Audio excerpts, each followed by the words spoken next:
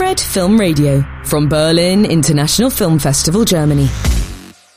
Fred Film Radio from the Berlinale. I'm Angelo Cerbi, and I'm really glad to be here with Thelma Shoonmaker, executive producer of the documentary Made in England, the films of Powell and Pressburger. How were you introduced to Michael Powell by Scorsese? Well, you know, he went, as you can tell from the documentary, he went to find him because everybody of his group of filmmakers, Coppola, George Lucas, Brian De Palma, were fascinated by these films, but they couldn't understand how two people directed a film. And they also wondered why they hadn't heard anything about them for so long. They'd disappeared. I think there was one article only that they had read. So Marty went to the Edinburgh Film Festival where he was given an award for Alice Doesn't Live Here Anymore. And they said, who do you want to give you the award? And he said, Michael Powell. And they said, who's that? Wow. Can you imagine? And that's how badly they were forgotten. So he was determined to bring them back, and he went to London and met someone who was doing publicity for Stanley Kubrick. And Kubrick put the two of them together, and you see that still in the documentary. And Michael Powell said in his autobiography, the blood started to run in my veins again, because here was this young American director who knew every shot he'd ever taken and was asking him all these questions. It was a wonderful moment, obviously, and they formed a great friendship. Marty brought him to the United States. Emmerich was already beginning to fail, unfortunately, but he brought Michael to festivals. He entered Peeping Tom in the New York Film Festival. He constantly celebrated Michael and as much as he could to bring the films back to be seen again. And Michael also influenced us because on Raging Bull, he loved Mean Streets. After he met Marty, he said, I want to see a film of yours. And Marty showed him Mean Streets. And my husband thought that Mean Streets was a masterpiece. And we would walk down the streets in New York sometimes and he would say, why isn't Mean Streets being shown somewhere every day of the year in New York City? But while he wanted to see where they had made the movie, so De Niro and Marty were driving him around. And then they went to a gym where De Niro was training to do Raging Bull. And Michael just said to Marty, there's something wrong with the red gloves. And Marty said, you're right, it should be black and white.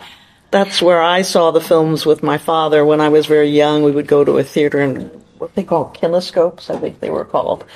Yeah, and he influenced other of our film. He gave us wonderful ideas.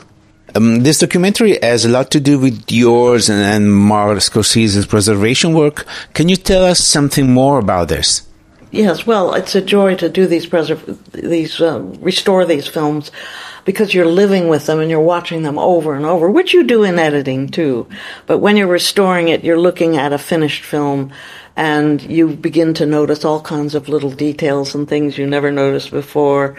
And it's particularly with the Technicolor films, the 3-strip films, that was just a delight to work with, because we had 3 strips of film that we could, make sure we were trying to give the exact look of the film as it was originally made.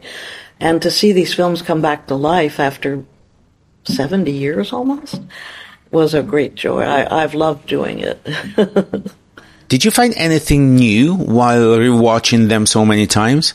Well, for example, in The Tales of Elfman, I didn't notice how many times Hein Heckroth had put all these wonderful little eyes or little things on people's clothes, and I became fascinated by all of that because he was another genius. Luckily, that they worked together. Yes, you begin to see things you didn't notice before. It's fun.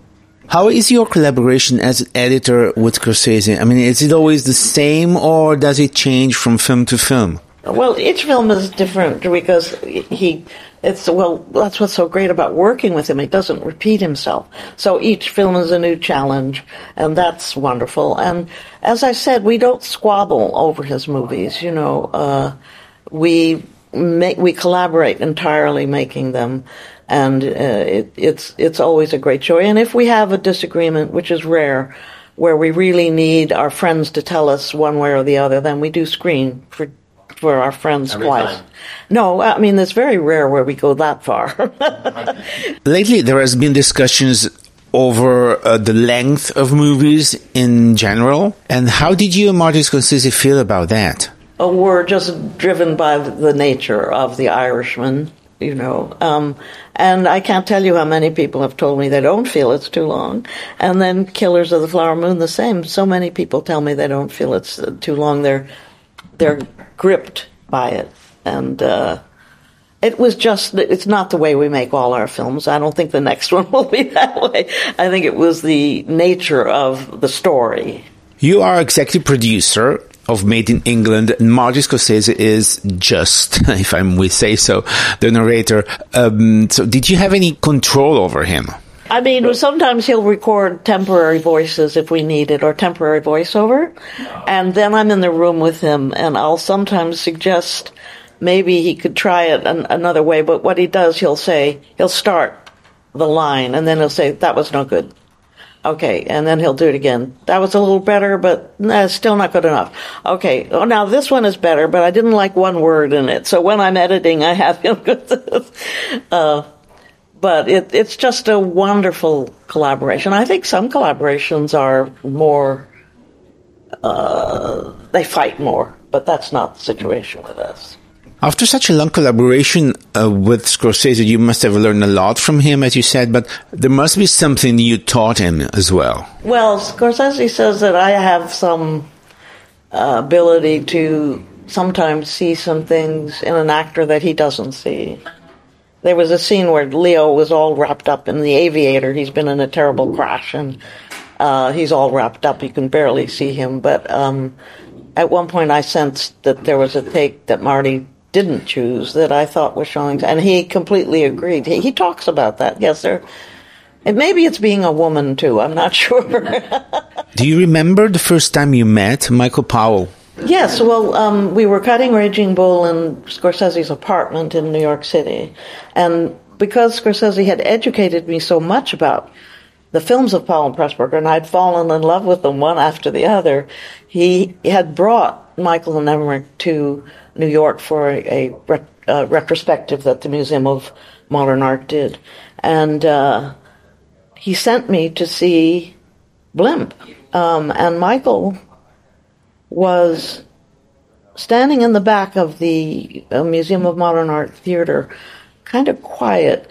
Emmerich was bopping around seeing his friends that he had invited. But I realized that one of the things that was going on with Michael was that he had been very much in love with Deborah Kerr. And so all those three versions of her in the movie were getting to him. So that was the first time I met him. And then Marty invited him for dinner. And we were working still, and I was working in the bedroom, and then I had dinner with them, and he just struck me. I mean, he was such an amazing human being. I mean, it was all over his face. He hardly ever said much, but when he said it, it was important, right? Yeah.